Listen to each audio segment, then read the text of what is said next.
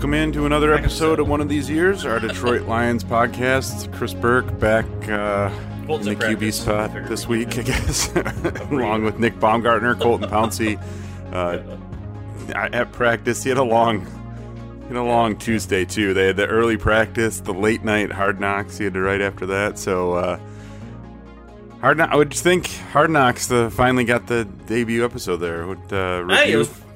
Pretty good. I think. I think it did a really good job of explaining who the coaching staff is. I think that I was interested to see how much, and I will be in, because it's going to. Campbell said, I think today I saw Colton tweeting that he didn't watch it, and he probably won't watch it. I guess that means, but if he finds out that this whole episode was just about him and the staff, and the next whole episode is about just him and the staff, he's going to be like, "This is bullshit. You guys need to change this." So I would assume that there'll be more stories about players going forward, because that's a big part of the reason why the Lions wanted them here. But the story here is the staff and Campbell. So I thought they did, and the culture that they're building, and I thought they did a really good job of showing the genuineness of that stuff that you and I have seen, and Colton is starting to get to see now. Stuff that you and I saw, a year ago when there were no cameras out there, when there was nobody out there, no people out there, and it's just like the up downs. That was a cool scene. And then I thought too, Chris, I was curious your thoughts. Probably not a better little snippet to sum up who Dan Campbell is than that little shot they showed after the first day in pads. When he made him hit, and he did the full day. It was right after a day off, and he was like, I can see some of you guys looking at me right now. And he got emotional, and you could see him talking to them like, you got to trust me, right? You got to trust me. And that is so different. You're never going to see that. People look at the up downs and all that. That's whatever. You're never going to see that sort of conversation in other teams. It's just not going to happen. Coach to team, right? So I don't know. I'm curious your thoughts, what stuck out to you, but that's kind of the stuff that watching it really kind of hit me. Yeah, I think you're right. I saw some people mentioning the thing you said about, they taught Hutchinson, they did the little thing with his family, and Jamal Williams was a little bit in there, but that was pretty much it for the players. There wasn't a lot of focus on the players, so I will be curious to see if that transitions at all. I assume they barely mentioned Goff. I don't know if Jameson Williams was on screen at all. Nope. There's some guys on this team that you think at some point are going to get some face time here. I know Frank Ragnow was mic'd up for at least one of the practices. So so was Anzalone. Yeah, they've done it with a lot of guys. Yeah, they're going to get some guys on there. But I think to your point, people sort of. I think people get tired of hearing sometimes us talk about the change in culture and how much different it is and everything. But that episode alone sort of hammers home that, the Hutchinson thing, singing in the room and all the other guys jumping up and singing with him, that would not have gone on in the last regime. And can you imagine? Can you even imagine? And Staley and Staley and Glenn out there, talking trash and going at each other during practices right in front of Campbell and right.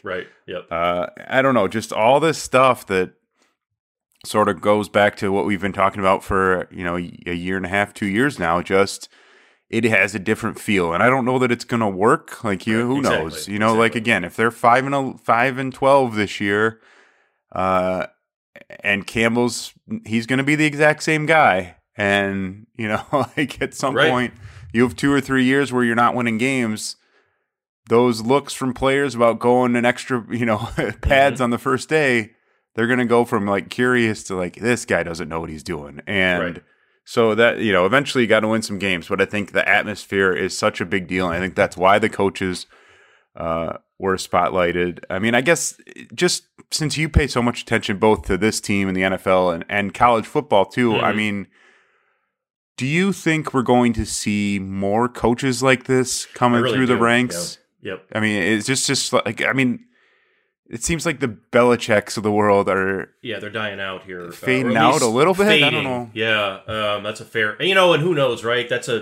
Everything is cyclical, and Belichick is such a unique. it's a weird thing because he's so unique, right? As we've discovered, like there's nobody else like him, and so many people try to copy that, and we found out that it's impossible, and you just can't do it. But, and I've thought about this a lot. We've talked about it so many times.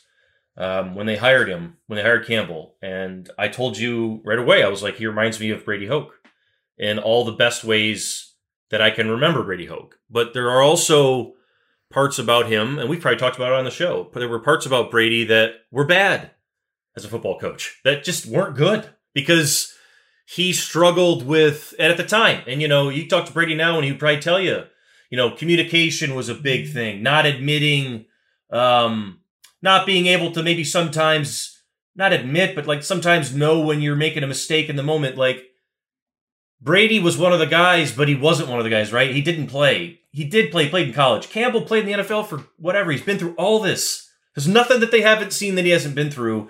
And I think that you can see it come across that like win, lose, or draw, there's a vibe here. And I really do think that that vibe is going to be copied some. How much? I don't know. Like if they win, if the Lions are average this year or whatever, that's going to be copied all over the place. The nice guy hires are going to start to happen, I would think. And hopefully the former player hires, because that's really, I think, what, if anything, that episode was probably about, showcasing, Kelvin Shepherd and Deuce and AG and those guys and, all the assistants that they have here, because those guys are guys that Dan wants to get elevated too. So, I do think that this is something, and I've wondered a lot about it, how much it gets replicated, but also like that's pressure on Dan Campbell to win for all the guys like him. I think because he has to win to prove that you can do it like this for other guys like him, because there are other guys in the NFL like Dan Campbell. I really do think that. That you could give a shot to, and they maybe would make you look pretty smart. But as we've talked about, he's got to win, man. Like if this fails, you're not gonna. No, it'll be it turned into a friends club. It wasn't we weren't making hard decisions because we felt bad for each other, that kind of stuff. And that's what you try to guard against. So you got to win games. Yeah, I mean, I think he talked about this a little when he got here too, because obviously they're old school football guys in the way that they approach the game itself. But I think, he talked about when he got here just sort of growing and like changing to meet what current players need from their coach, right? Like it's not exactly. It's not paid by number, you're not out there it's different. You're not doing 2 days every single day at training camp in the heat. Like we're having conversations about mental health now, and they're scouting players based off what they post on social media, and it's just a different environment. And so I think if nothing else, you can give Dan Campbell credit for being, he's a tight end from Texas who came up playing for Parcells. Like there was a time there where you would have put him in as like just the prototypical like meathead guy. Yep. And I think you see some of that still come out for sure, but I think you've got to give him credit and give some of these coaches credit, because I think you have seen them shift to meet what the current NFL players need from their coach. So, and I think that, you talk about like Campbell wanting the players to be highlighted in the show, and I'm sure that's true, but I bet he doesn't mind getting Glenn and Staley extra time, because he wants those guys. He's going to be sad when they leave, but he wants those guys to be head coaches, and you see them, and it's not far off, man. Like those guys are going to be head coaches soon. So I think he'll like that aspect of it, that he's getting the chance to show off the staff that he's built a little bit. Yeah, it's been a unique, I guess, however long it's been that he's been here. And it's hard, like you said earlier, like it's hard to sort of explain to people who can't see it, what this is and what it's about. And a lot of times I point to one quote that we had in the story that we wrote about Campbell last year when we talked to all of his friends. And I think it was one of the McKinney brothers, Seth or Steve.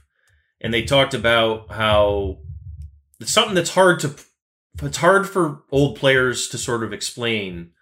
But they're like, if you've been in a locker room setting your whole life, if you've grown up sort of as an adult, through college, through your 20s, through your 30s even, in a locker room with other people, like in a football setting, like there's a level of like maturity that your head hits as a ceiling. Like you only get so far as a professional, right? And you have this language that's sort of shared amongst you that you know and only you know. And his point was like, Dan speaks that language better than any coach in the league. He understands what they're going through every second of every day, all day long, when they're at home, when they're worried. You know, you saw at the beginning of the thing where he's like, don't start counting the roster sheet yet. We're not doing that. The quote about the Metallica lyric is whatever, but it also is one that, it's also one that makes sense because, you know what I mean? And, you know, I think that that's the uniqueness of it. And that's what shines through. And that's why he's different. It's hard to explain. It's hard to write about sometimes, but you know, they did a good job of showing that. And I don't know how it would be hard not to, I think, but you know, hey, good job. They did a good job showing it, but it's hard, you know, you're around Dan Campbell for 10 minutes and you can kind of tell. Yeah. And I think, I guess the last thing I would say is just not to keep harping on just the difference between the last regime and this one, but I think it was interesting. They had the reasons why they went out and hired Matt Patricia. A big one was that they had already hired Bob Quinn and he wanted Matt Patricia. But, you know, they had the reasons for saying, all right, this is a guy he hasn't been here. He doesn't know this place. It's totally different. He's been in a winter. He can maybe recreate it here. We need something that takes us way away from what we've been. Right. And I think we saw that the mistake in that was that you just can't do that in this place. You cannot say, like, forget about the history, forget about what the fans have been through, forget about, you know, what the people around here are like. Like, you can't do that. This is all ingrained in the organization. Right. And now we see, like, Dan Campbell has, for, like you said, for however long it's been here, you know, it feels like it's been longer than it has. Really does, it hasn't even been, you know, it's been a year and a half, a little more than a year and a half. But you see that he just fits, and they're continue to bring in guys who fit what not just this team is looking for, but what they know that the people around here will rally around. You know, they're bringing in guys who are going to work hard. They're going to be good people off the field, like all this stuff that it's still, you still want to win games, but there is sort of there is almost a college feel to it, just the way that they built this thing. So it is, and we've been telling people about it, and a lot of that stuff we haven't, you know, we don't get to hear them in the locker room like that. And so I think it was just sort of confirmed everything we thought we knew about what was going on behind the scenes. Yeah, that's well said. Yeah, really interesting. It's a fun show to watch. So yeah, they do a great job. I hadn't watched the last couple seasons. I can't remember the last one I watched. So this is the first one I'd seen in a little while. And yeah, they get everything, man. They got the Sewell hit on Okuda that we wrote. Yeah. And I was like, oh my God, they made him look like, because Colton got the link or whatever, I think a little early, and he was like, oh, they got the Sewell hit. It looks amazing or whatever. And I'm watching it and I'm like, sitting there, I'm like, oh my God, it looks like that scene from Rudy when that like lineman pulls up and he's in slow motion. You know what I mean? And he's running into open space and he just buries the guy. I'm like, holy shit, that looked pretty cool. And you're like, wow, yeah, those cameras that they have at every single inch of that field look pretty good. It's quite an operation. Did you know? I don't think the Lions even got to see the show pretty much until it aired. I mean, they might have saw it an hour or two before, I think, right? Like, that's it. So it's pretty crazy how they do that. Yeah. No, I mean, it is cool, all the stuff they get. They do a great job presenting it. I mean, I think it was interesting, too. I mentioned Hutchinson off the top, and I know you like heard it from people on Twitter that Sewell, like, he lost one rep to Sewell. They showed the highlight of Sewell shutting him down. So I thought it was interesting that they did air a little bit of that back and forth between Sewell and Hutchinson, and showed a couple of Sewell wins, and then Sewell talking about whatever the move was that Hutchinson did, where he's like, I wasn't ready for that. That was pretty good, you know. So I think that I hope they show more of that, because that certainly is, like, for me, that's the matchup in camp right now, like Sewell and Hutchinson. And it seems like it seems like, if I'm guessing, they get that. You know, I mean, they're around us too a lot, and they hear what we talk about. Yeah. And we've talked. You know, that first day, that's all anybody talked about was in pads was Sewell, because Sewell looked so good, and it was everybody staring at those two. And so I hope, like I saw the little clip that they had about Decker sort of pulling Panay aside and saying, like, look, you know, the pads are on. It's time to go push these guys. Nobody took it easy on you. last year when you were swimming in it. So Right, let's go right. kick his ass a little bit. Like, that's the kind of stuff that you want to see and you want to see come across because, we're going to get into the team here in a second, but like, I was out there yesterday and I hadn't seen them since Friday. I didn't go to the scrimmage. And they did not hit on Friday. The last time I saw them hit live was like middle of last week. So it'd been about a week. And I would tell you that Aiden Hutchinson has gotten better in a week because he's making Penei Sewell work harder and he has more answers for him. And you can tell, you know what I mean? Like, there are reps that he's losing more than he's winning against Penei because Penei's very good, but he's winning more than anybody else is against Penei, is what I would also argue with you. And when they do one-on-ones, every time I go over there, I don't see Penei or Aiden working against anybody else. It's just those two. So that is definitely something to watch and monitor as we go forward here. Do you get an IMDb credit or anything for no? Your hopefully not. I was disappointed. We just got Colton's name yeah, right in there. Yeah, and like we got the and he's like, it's just my name on the little tile. I'm like, okay, well at least I got that in there. And he's like, your voice is in there. I'm like, okay, well, hopefully no one will know that it's me, but maybe some will. I'm sure the listeners picked up, maybe one or two. All right. Well, they got the Good preseason opener on Friday night against Atlanta. I will be out there for that one. I went out to practice last Friday. I went to the scrimmage on Saturday. Not in an official media capacity. I took my kid down, but watched the you and 60,000 people. Right, it was a nice turnout for pretty good. It was more than last year for sure. Yeah, right. I think it was Corey Woods tweeted that it was hard to park, and if you know what that means, then you know the size of the crowd. And I was like, that's pretty good. I know what that means. Pretty hard to park. Right. Yeah, right. Yeah, it was a good turnout. I don't know. I mean, I think that they're in a good spot. It'd be interesting to see them. They got the matchup against the Falcons. Dan Campbell said they're going to play the starters a little bit, and then go to Indianapolis. When does that start? Tuesday? Yes. Practices there, and then that game next week, which I would assume we won't see the starters in that game. Usually when the joint practices, you leave the starters out there for most of those joint practices, and that kind of counts as your preseason reps. Right, and Colton will be there for that, and we're going to do a show with him from Indy next week, so stay tuned for that as well. And that's a cool setup. I don't know if you've been to that Indianapolis. I actually haven't. No. It's cool. It's like its own little. There's like at least last time I was down there. There's like a par 3 golf course. Oh God, nice that's awesome. Little indoor facility, and then 2 or 3 fields, and they let you get. Again, it was. I think it was the previous regime that I was there, but previous Colts regime. But last time I was there, they let you walk right up. Like to the sideline as they were practicing. Oh, wow. So, yeah, wow. Where is it at? Is it in Indy or is it outside? It's not in Indy. It's like in Anderson or something. Anderson. Okay, yeah, I know where. Is that a city? Is that a correct city? Yep. I love all that. I love Indy. I'm a lot of people don't, but I like Indianapolis. Yeah, and I do the surrounding too. area. Yeah, it's a cool setup. It'll be a good spot to have joint practices. Like I said, the one joint practice I did was the Raiders out in Napa Valley, at behind a high school, like the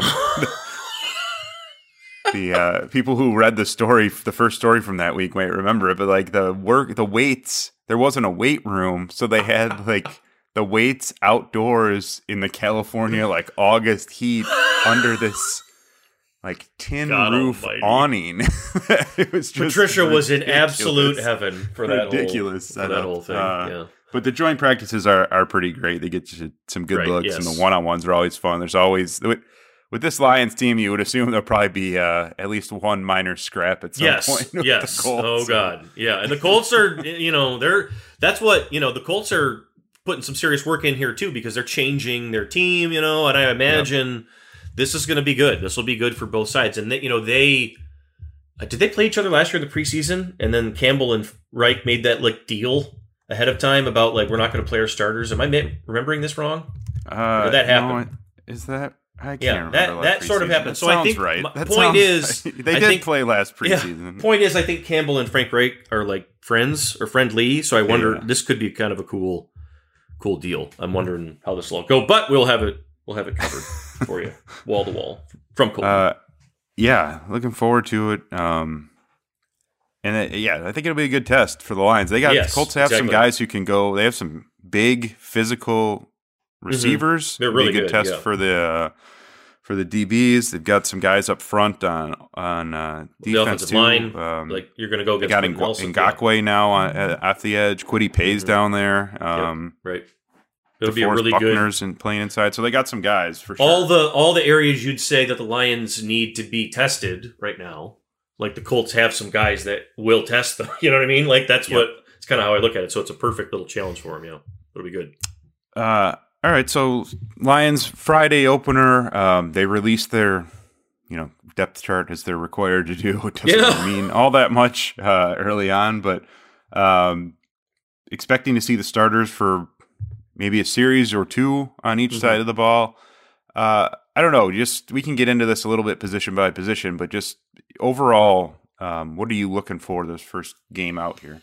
Well, I think that the number one thing is, is Jared Goff going to look like he's looked every time I've seen him every day since OTAs? Because, I'll say it here. He's had a terrific offseason.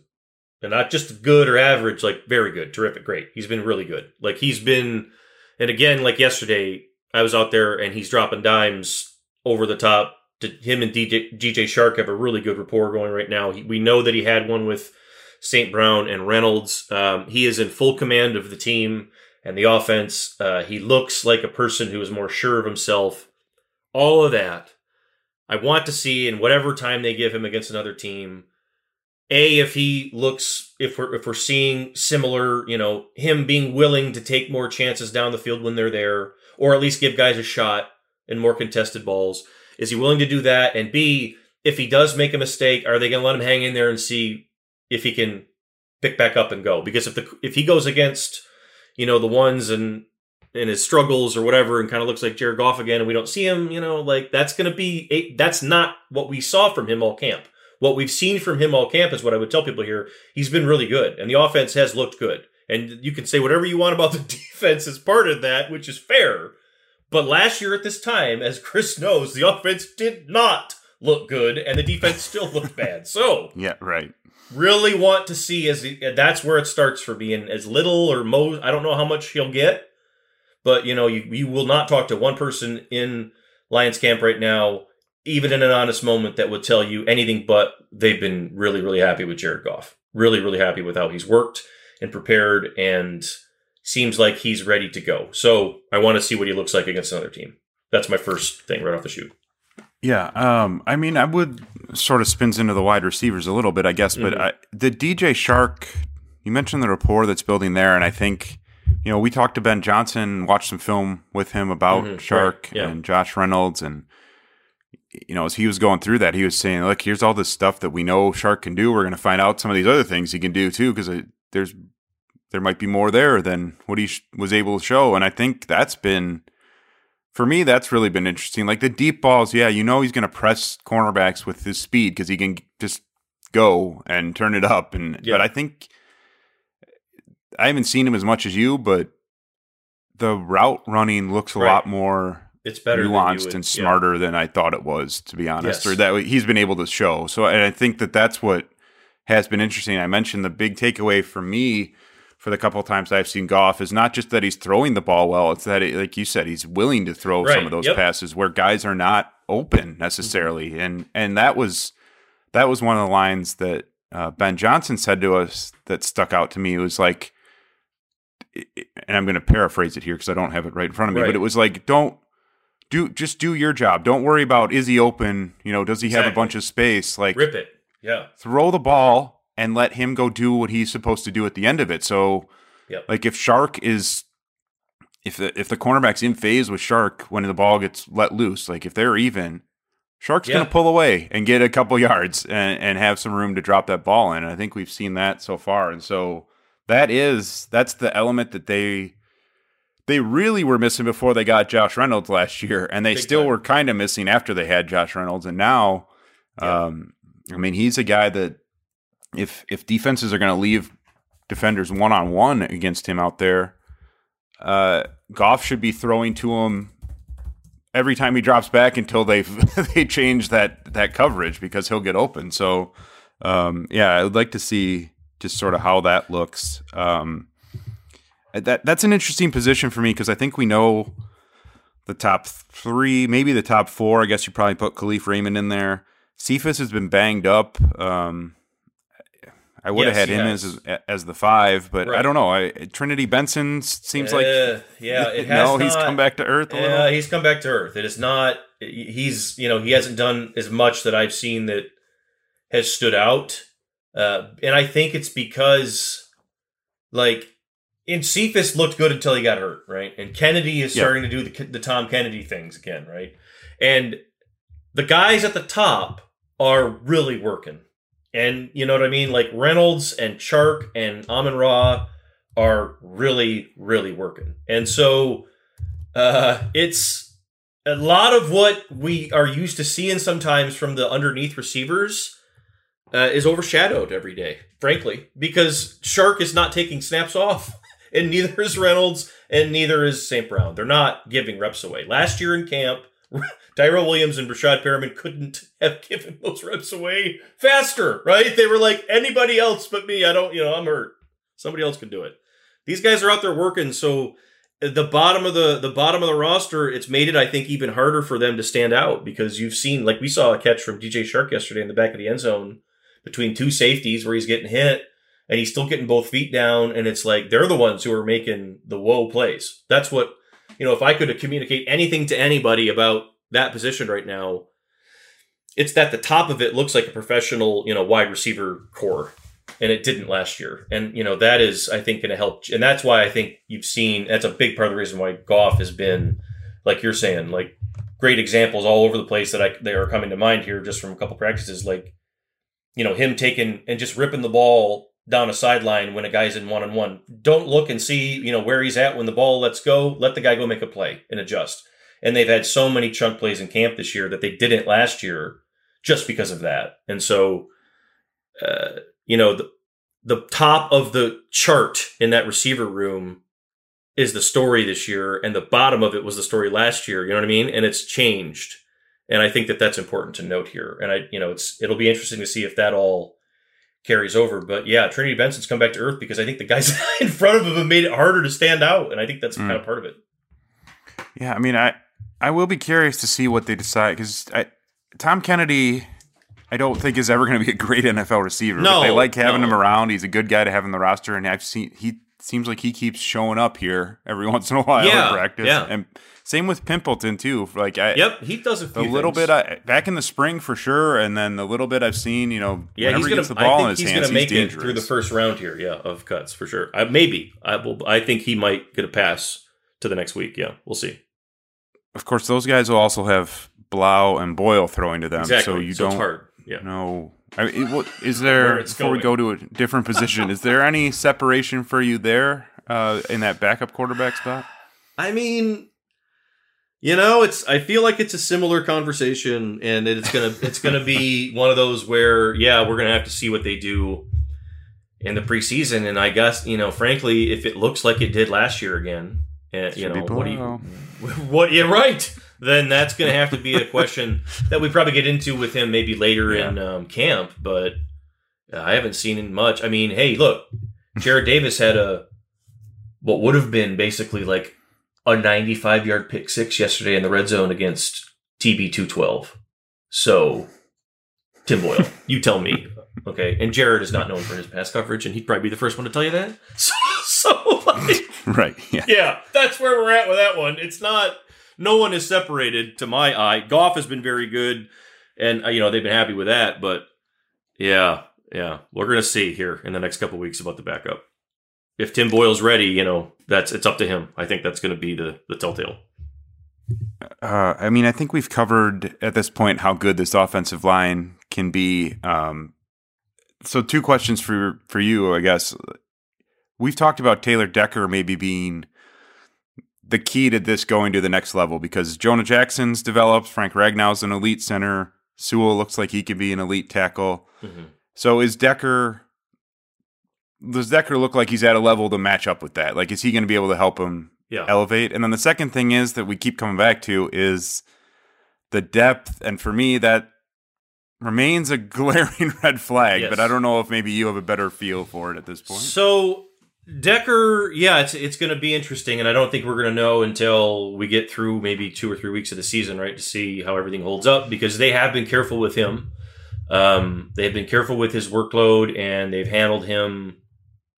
They've probably started to handle him a lot more like they would handle Brockers. Like Taylor doesn't, he's out there when the ones need to get working live, but I mean, there's a lot of times where he's not live when maybe other guys are, and I don't know how they shake it out, but he's getting one-on-one reps, maybe not as much, right, as like Izay, the younger tackle, might be getting, but I still think with him, it's as much about, they see him as, and he's talked a lot about being the older guy with, almost like, Frank's older too now, I guess, with Frank and Vaitai, to help Jonah and Panay and some of the other young guys about, tricks and little things, and just do your job. You don't need to overwhelm people physically anymore. That's not Taylor Decker's job.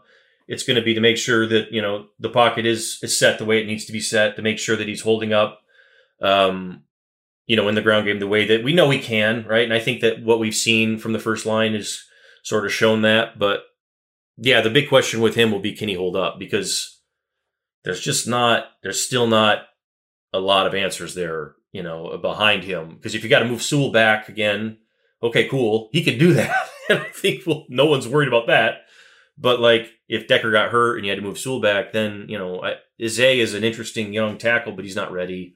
And the rest of those guys are battling. But again, they really haven't developed a backup there yet that you really would trust.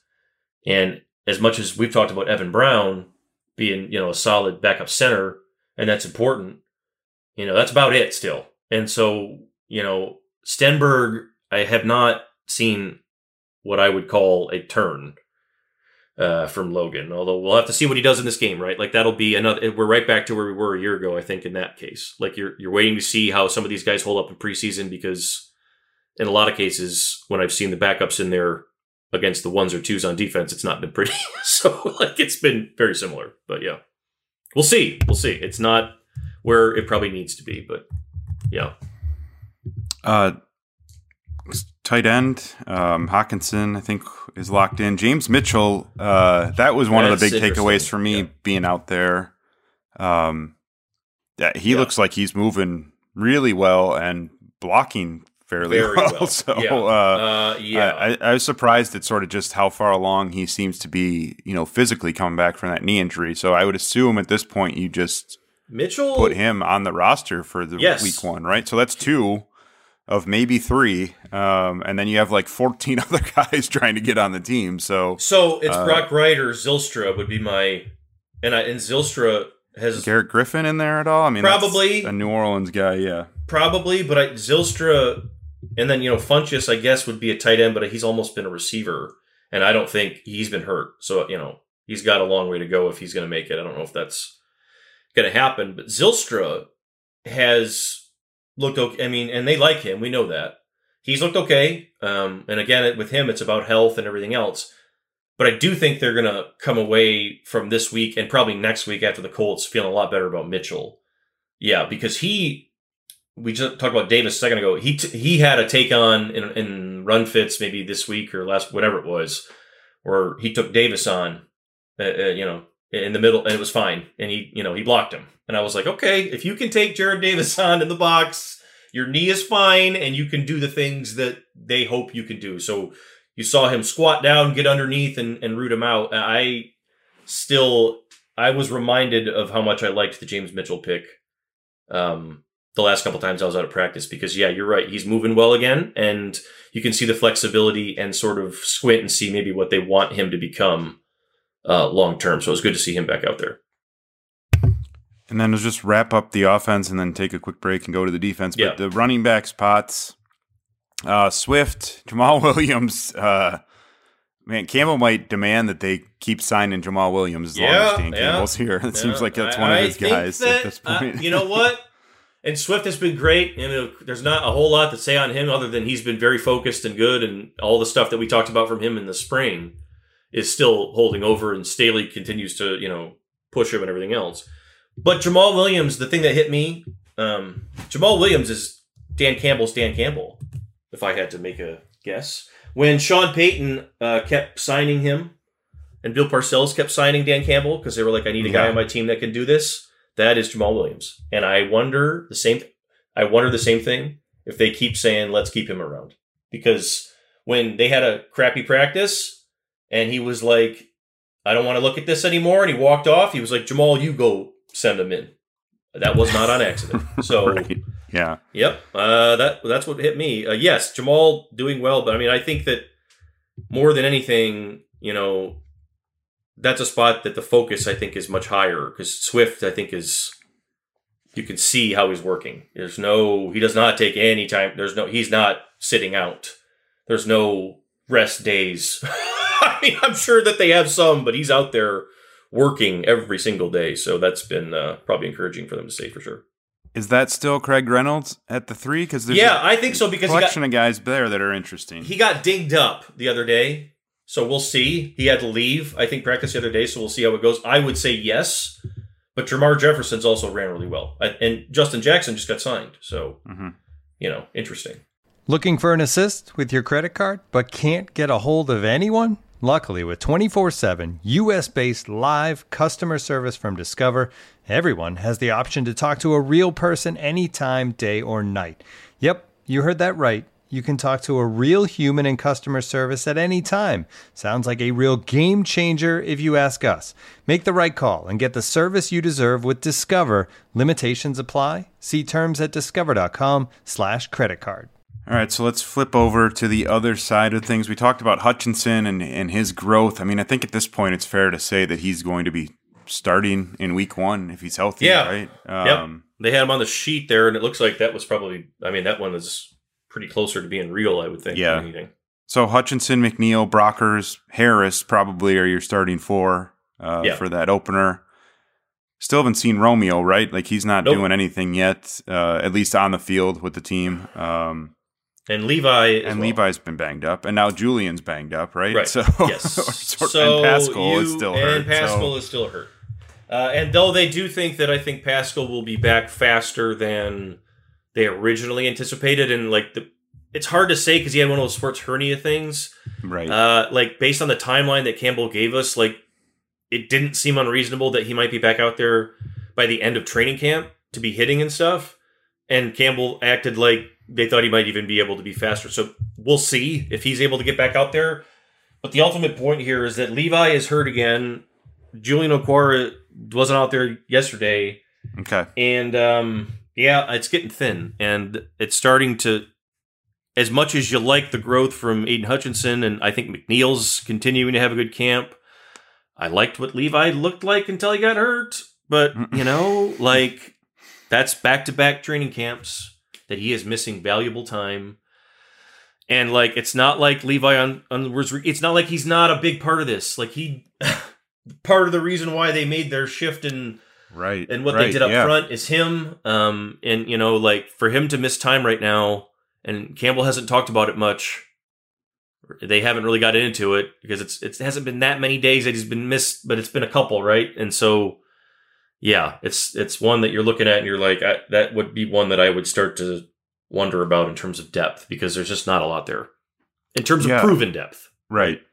Well, that's the thing. I mean, I think Austin Bryant at the start of this offseason looked like a guy who just didn't fit with the numbers or anything. And now you kind of look at him and say, well, they seem to like him, first of all, and they like the production and the length and everything. And so you sort of how hard he plays, maybe moved him back to the other side of the cut line. I mean, James Houston's kind of interesting, but he's a 6th round pick who kind of bounced around spots in college.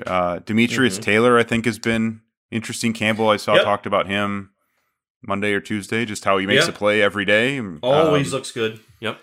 But those are, that's an undrafted defensive tackle. Exactly. Like I said, James Houston's a 6th rounder. Kaminsky, is one of the guys that if you polled, all the beat writers, they would tell you, that's a guy everybody wants to see against the Falcons because he's made plays pretty consistently against the twos here in pass rush situations. But, you'd like to see what he can do can he go play on first down inside? Can he hold up? Because he's athletic, right? He can work a move on a guard and beat a guard and go make a play in the backfield. But can you rely on him to be, a guy who can play first and second down? And like, that's a big one. And for a lot of those guys underneath, because if the answer is no, and Levi's hurt for a longer period of time, and Julian, who I would still argue needs to get stronger, to really be the full operational version of himself. If he's hurt too, and Romeo's still on the mend, then now we got to go talk about signing somebody. I would think again. And I already signed that Bugs. So Campbell loves his name, by the way. But so they already signed one. But I almost wonder, right? Like if you get through the Falcons game and you're still having a lot of questions and guys are still hurt, well, that's not good at all. So the depth. I mean, if nothing else, you're just sort of losing your flexibility. That was one of the things. Like, well, on third down, you can move Hutchinson inside, and you can do all these things with all these other guys. But if you don't have players behind him, who are you putting on the edge then at that point? If Julian's not playing in week 1 or whatever, not that he's going to miss games, but hypothetically, James Houston's probably not ready. That's the reality of it. So exactly. And so inside too, I mean, Brockers didn't really play against the pass last year. He was a 2-down guy a lot of the season, and McNeil too was the same thing. They didn't really use him in pass rush spots. So if you're sticking to that strategy, I don't know that you want to move Hutchinson inside necessarily if he's playing well on the edge. I mean, he can, but Levi is the most versatile guy of the inside guys that they have. And Pascal could be the one that, depending on where his weight and strength is at and everything when he comes back. But those two are the keys to this whole thing being, the way we try to explain it. Like, people get so fixated on even front, odd front, whatever. What are you? Are you a 4-3 team? Or you 3-4? That's all antiquated, and that's not how you should look at it anymore. Like, it can morph and rotate and shift and change the more you have guys that can play multiple spots. Aiden Hutchinson can play 3 spots, maybe 4. Like, Charles Harris can play 2, maybe 3, right? Julian can play 2, maybe 3. Levi can play 3 spots if he's healthy and in shape and ready to go. And him being hurt and on the sideline is going to start pissing people off because, like, they know how valuable he could be if he's out there and ready to go. And it's like, dude, what's going on, man? Like, and I don't know what his injury is. So maybe it's a freak thing and who knows? But it's like, man, like, he missed a lot of really important time, and it never felt like he caught up last year. And my immediate worry for him is like, is that going to happen again? And if it does, then yes, they would have to rethink probably quite a bit about how they want to play up front this season. I think, is Jared Davis, are we still talking about him as an edge? No, not really. He's mostly been inside. Okay. I saw him yesterday in the red zone. His pick actually was when he was out as like one of those wide 9 type deals. So, but mostly he's been inside as a linebacker. So, Houston has been working on the edge, as we would expect. So that seems like where he's going to be. Austin Bryant, of course, too. So, and the other thing too to note would be Charles Harris looks very good. He looks improved even from what we saw last year, which I think is saying something because he had probably the best camp of anybody a year ago. But he's got even more, I think, to some of the stuff I've seen from him in terms of pass rush. Feels like he's added more to his game. Well, they need. Campbell talked about it when they brought in Bugs, but it feels like that they might have to go get a body inside to help them defend the run at some point. Just someone who can hold up in there. I don't know. I mean, there's not a lot of depth, and there's not. Exactly. This first matchup against the Eagles. I mean, that was one of the games last year where their defense just got exposed because it couldn't compete in the front 7. And he talked about that when they lost Penasini, right? It's like we did lose actually a guy that we're going to have to replace because we don't have another guy on the team that can eat space like that. So, yes. Right. So that's I don't know. They need some guys back, obviously. Pascal, like you mentioned, you don't want to like hinge all your hopes on him, but that was one of the reasons they drafted him, exactly what you're talking about. Just being able to play. I mean, he was going to be their inside pass rusher, I think. Yes. At least one of them. Like him and Cornell, maybe. I don't know who else is going to be in that role, but that was going to be his inside out guy. That was going to be his job. Go in there on third down and get to the quarterback as an inside pass rusher. And so you need him out there. I mean, he doesn't need to play 55 snaps a game. Like, if you get him healthy enough to play 15 snaps, that might be enough to get the season started. So we'll see there. Linebacker, Malcolm Rodriguez drum beat keeps getting louder there. They tried to bury it on that unofficial depth chart. They had him all the way down at like 7th string. That's bullshit. He is not 7th string. I'll tell you that right now. Okay, ladies and gentlemen. Well, so he was like 4th string for a while when they were doing, just reps wise, and now he's getting 1st and 2nd team reps. So it's an interesting. Anzalone is the only guy that you could say of the, so there's 2 inside linebacker positions. Anzalone's a starter. The second guy next to him is either Board or Barnes or probably Malcolm, right? Like, I think by the end of this preseason game, and this will be his opportunity to make a move, because this is what I would say. Everything that Derek Barnes has struggled with that we know are some of the weaker parts of his game still that he's trying to iron out, like tackling in the box, right? Making sure you're making the right reads, natural sort of feel and coverage, and then just being a good tackler, being good, all that. Those are the things that Malcolm Rodriguez is excellent at. He never misses tackles ever in the box. If he gets his hands on someone, even if he has to drag his body like a yard or two, like down the field, the guy's going down.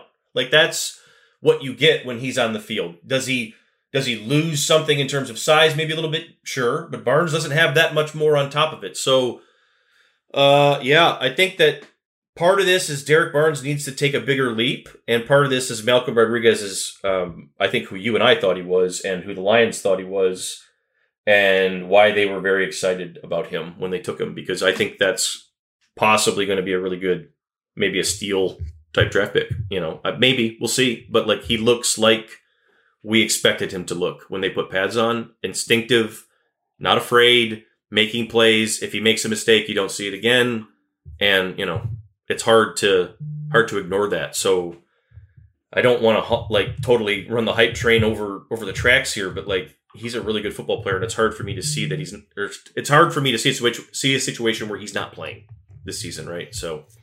Yeah, we'll see how it goes, but it's still a fight in there. And they do like Chris Board a lot.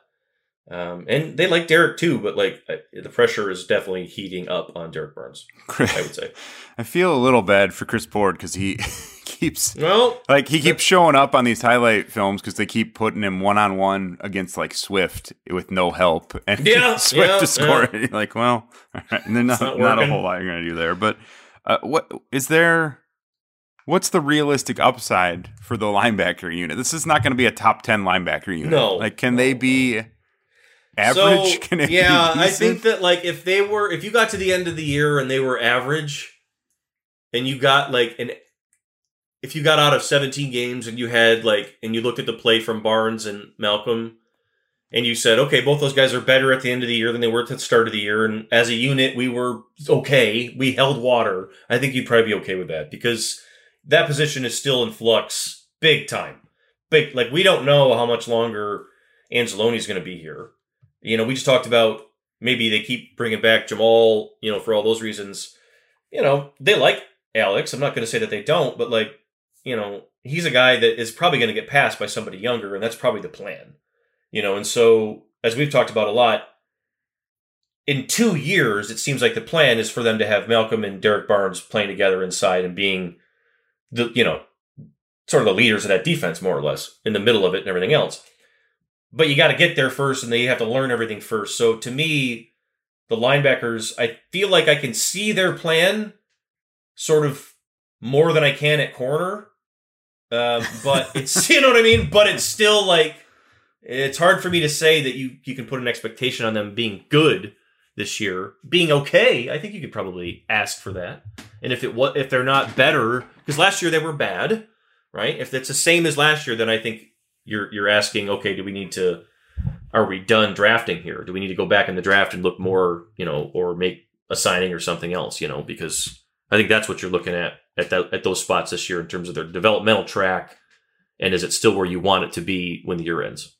Yeah, well, funny you mentioned corners because a lot of the things you were saying were reminding me of that position. It could be okay. It could be maybe there's some upside there. But even as you're saying, well, what's linebacker going to look like 2 years from now? I would have the same question at corner because you've got to make a contract decision on Oruwariye. We still don't know about Okudah. Harris has never been a full-time corner. Yep. Mike Hughes on a 1-year deal. Parker. I mean, like, I don't know who is, like, if you're looking at this in that frame of reference 2 years from now, who are you locking in on this roster for the 2024 season? Oh, well, no, I don't think you could. I don't think in good faith you could say today that anybody would be. Anyone on the, no one. And no one has done enough yet, right? That I would, well, I mean, to be fair, you're saddled, the Okudah contract is what it is. Because you have him until he's going to be here, right? I think. Because I guess maybe not. Because this would be his 3rd year, so we'll see how it goes. Yeah, everyone has to prove something here. And, as much as we've talked about how the offense has looked good, and there have been moments, like in red zone situations and some of the short yardage stuff, where Will Harris has made plays and Okudah has done the stuff that we know he had to do, the physical, being coming up and playing through contact and all the stuff that we know Jeff Okudah can do. And, in some ways, the corners probably get a harder rap from everybody right now because of what we see from them. And it overlooks a lot of where they have improved, because I do think that they're better in terms of there seems to be less missed assignments. There seems to be more talking. There seems to be more communication. There seems to be all that sort of thing. But you and I know, and so do they, that corners in the NFL get paid for their ability to walk across from another guy and stop him from getting open. And they do not have enough guys on this team that can do that. And that's point blank, period, bottom line. They don't have enough guys who can stop lethal weapon receivers from beating them at the line of scrimmage and getting deep over the top vertically on them. Still a concern, right? Like, still absolutely concerned the way it was when camp started, the way it was when spring started, and the way it was when last year ended for me. And I think that's also one of those that I would say in the second breath, while it is a concern, it's also fair to say I can't judge them completely until we see them play games, real games. So it's the same conversation you and I had last year, where you're like, are they really going to do this? Are they going to go into the season with these guys, man? And then you're like, but they kind of have to, because if these are the guys that you have picked, that you want to ride with a little bit and see and take a journey with, I guess, and see if it's worth it, we have got to see them in real games against another receiver on another team when it matters, because that's when corners prove that they can play. They can go. We've seen this 1,000 times. How many training camps you've been to where you see a guy go out there and make play after play after play for 3 weeks in training camp, and then they go out in a game and he just gets his ass kicked, because it's like, it's a real game and everything changes. They have to find out who can be a gamer when it's on the line and everything else. And it's hard right now because nobody is, other than Amani, who I think they would like to see him take another step. Everybody else is kind of like, can you do it at all? And that's really the question that you still have for so many of these guys. And that's why it's hard. You're sitting there waiting for Jerry Jacobs to come back. Right. Because you know that he'll come back and be one of the most competitive defensive backs they have. And, God love Jerry Jacobs. He is not what we would consider to be a long-term answer for a number one corner spot. Maybe he will become that. I don't want to tell him something he can't do, but you know what I mean? Like, that's the situation still. And it's, it's one where I think some decisions are going to have to be made here. Maybe middle of the year, end of the year, if some guys can't pick it up. But yeah, it's go time for a lot of those guys.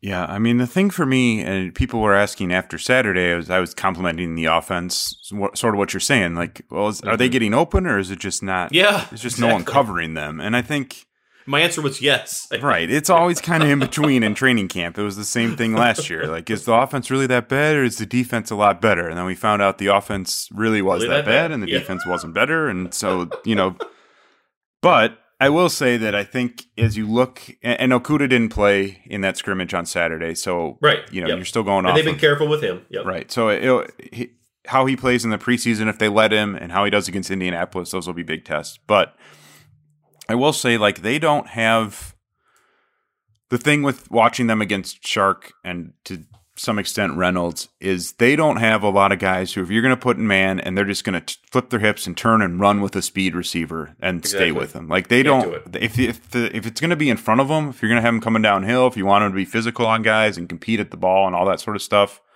sure. And Oruwariye has he's shown all the way back to his college career kind of almost better closing speed at the end of plays than maybe shows up people realize, everywhere else. So he gives you a chance at least there, but they don't have, like you said, a lockdown guy, and there are going to be some matchups for them that are certainly going to be tougher than others. Like the Indianapolis one, I keep going back to those joint practices, but I'm thinking against they've got Pittman and they drafted Alec Pierce, and I think the Lions corners will go in there and compete against those guys, and they might look okay against those guys. And then they also have Paris Campbell, and I don't know who's going to cover him. There's just going to always be one or two matchups against these corners. It's going to be tough. I don't know that every week. Yeah, a healthy Okudah, even when they drafted him as a rookie, I don't know that he was going to be that. So let's talk about him for a second. And I'm curious your thoughts on where he's at, all you've heard, everything else, because he's in shape, ready to go, rocked up, looks strong. He's into it mentally, all the things we would expect from Jeff Okudah. And hey, man, he has made plays around the ball. He's been around the ball in the red zone, similar to what I would say we saw from him last year in camp. Improved in a lot of areas.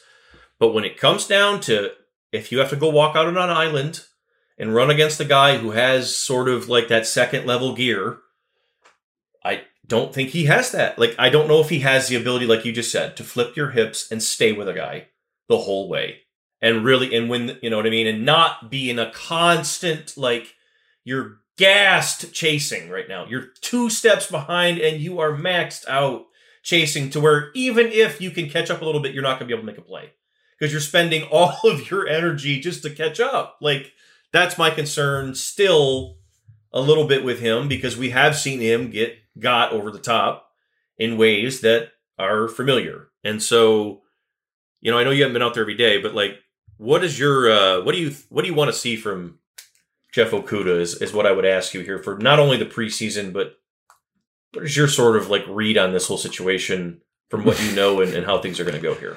Well, I think, maybe even more than straight line speed for these corners, the thing that has been a challenge and is a challenge is we were talking about the nuance we've seen from Shark at receiver and that St. Brown shows. Top of the route, yeah. I don't know that the cornerbacks are to a point right now where they are recognizing enough of those. I think that was a lot of the problem last year. You'd see guys, it's not even just that they're going to get beat on a go route, but Okudah's going to try and jump a slant and give up a slant and go for 50 yards. There's a lot of these routes I think that you're seeing where just because Okudah hasn't played a whole lot, Harris is playing a new position. Jacobs will be coming back. I don't know. I mean, I think there's a lot of question marks there about just how far along they are in terms of just the mental development of that position and just recognizing what they're seeing and the speed of the game and all those things. And it's tough. At any point, it was going to be tough for Okudah coming off this injury. And now to talk about maybe throwing him back in the starting lineup, I don't know. And we also don't know how he's going to react. That's always the thing we keep coming back to on him too. If he goes in there and the first play from scrimmage against Philadelphia, he bites on a move and gets burned. Yeah, right. Is he going to bury that and move on? Or is he going to... Is that going to bother him the rest of the game? He's going to have a terrible game. We don't know. And so I think that's tough. Aaron Glenn always says his thing is always, you can't be afraid of playing young players. Mm-hmm. And I think that's really what it is. It's not so much the physical stuff. It's just well, what if they see something they've never seen before? How are they going to react to it? Exactly. Do they have an instinctual way to shut that down? 100%. And I don't know that these guys do. Yeah, right. I think that was why Jacobs was so impressive last year, is because you physically, whatever, he's not the greatest specimen you've ever seen on the field, but he read those routes better than I think you see Okudah read, and I think to some extent Oruwariye read. It's a great point, because I think Jeff is still, to a degree, when you watch him, exactly in the situations you're talking about. It's hard because I think when he was at Ohio State, he played on, basically the equivalent of, at the time, Georgia's defense last year. It wasn't as good, but they were loaded. Guys all over the place. You didn't have to be focused on all. You could take chances. You could recover.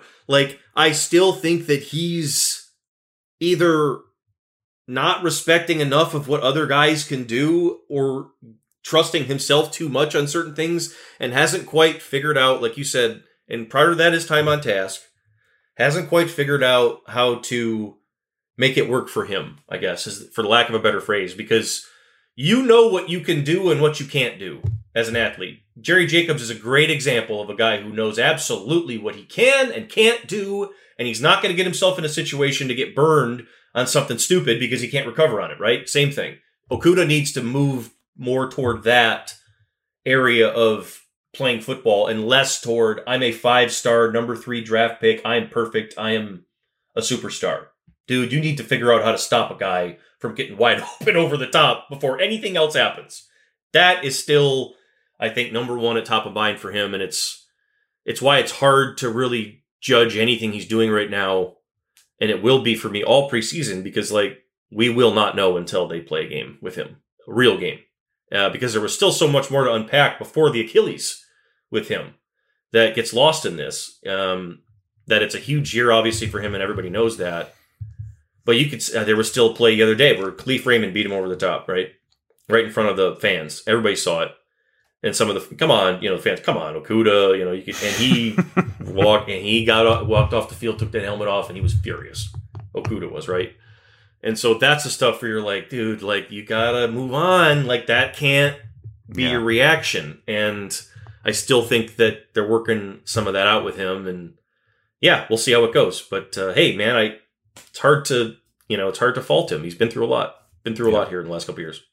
All right, so obviously they could get some help if the safeties are really good. Well, all right. Hey, I am interested though, because Walker and Elliott, they're the starters. They like those guys, and we'll see about those guys long term. But they have moved Melifonwu to safety. Yep. And Kirby Joseph is rocketing up the backup depth chart there. And I think that Kirby and Melifonwu are starting to get... And Chase Lucas, who I think might be a little corner/safety. They like those guys. Interesting. Okay. Yeah, and I think that they're all in on Iffy as a safety. And I think they're all in on it not just because of the traits. I'm going to write about this more this month, but they like his IQ and everything else, and I think he's embraced it, and that could, we've touched on it some, and everybody knows how I feel about it, but that's been interesting to see. He's made some plays too. He made a pick, had a nice pass breakup, and Joseph has not been afraid to hit at all. He has been, all the way what they sort of wanted him to be. So you've got the 2 older guys in front, the 2 younger guys in back. I think that's a better situation than we've seen in the last few years here at safety. But do I think it's going to be good on the field? I don't know. Well, so the Melifonwu thing's interesting, because I think that's what's jumped out is just that it really has. And I've only seen him a couple times so far, but you watch him and he's finding the football, he's getting the football, he's breaking up passes, getting his hands on them. Mm-hmm. Mm-hmm. And Joseph too, that was one of the big reasons they drafted him. He had however many interceptions it was last year. He was just around the ball all the time, playmaker. That is what they don't have. At least that's what they haven't had from Walker. And Elliott, I think, has 1 career interception. That's just not his game either so far. He's a solid safety, but he's not a flip the field, multi-interception guy. Yeah. Joseph and maybe Melifonwu give them at least some hope for that element. So I think that's really intriguing, because they need that. They need some guys other than Oruwariye who are going to intercept passes at some point this season. Well, Colton and I have talked about this a lot, but I do think that they want to play a third safety because of just the situation at almost use a third safety as a nickel and be the guy who can go up there and sort of play in the slot a little bit too, because they've got Kirby and Melifonwu are guys that aren't really afraid. They've got the traits. They can go up there and be physical with people. I could definitely see a situation if those guys continue.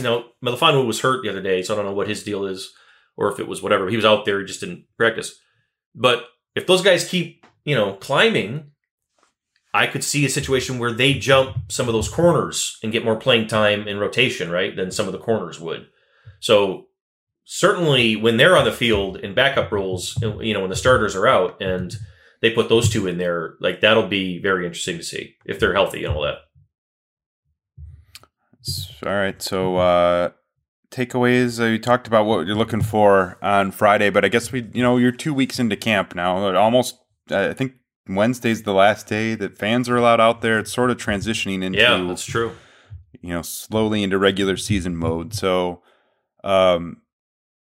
you feel like this team's better than it was 2 weeks ago, though. I do. I mean, that's always the big thing. Like, are they getting better? It seems like they are, but you've been out there, so. Well, yeah. I mean, I think that they're better. I think they're getting better in the areas they need to be getting better at, and I think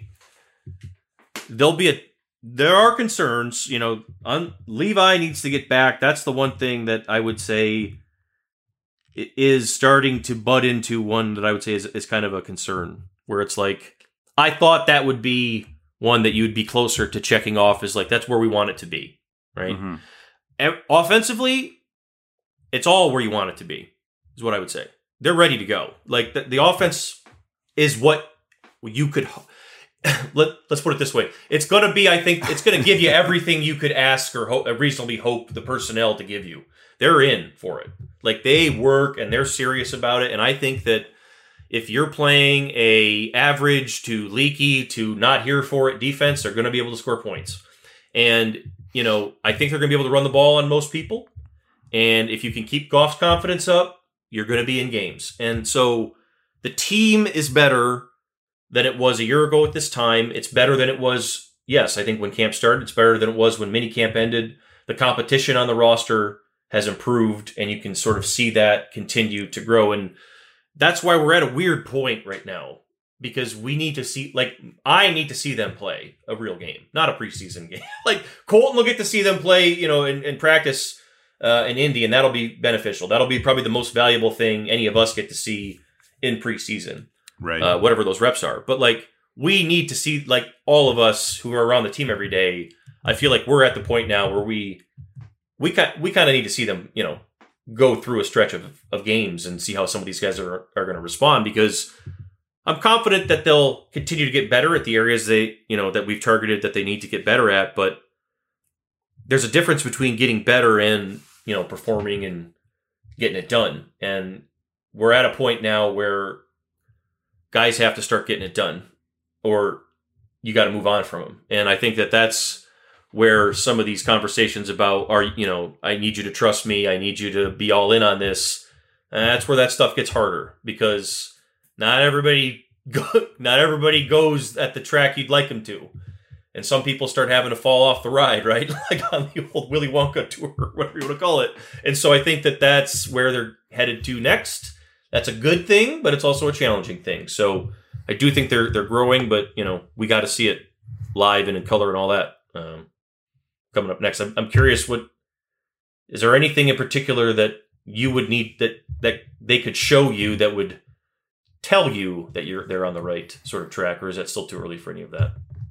I really want to see a couple guys emerge in that front seven not the starters even necessarily, but some of these other guys. We just feel a little better about how competitive they can be on a week in, week out basis, because you're not getting through the year with 4 or 5 defensive linemen and 2 linebackers. Like, you're going to need some help there. So to get Pascal back healthy, or to see, I think John Kaminsky's a really interesting guy. Like, if he has a really good preseason, you'd feel better about that spot. He's experienced. He's played in a couple different systems.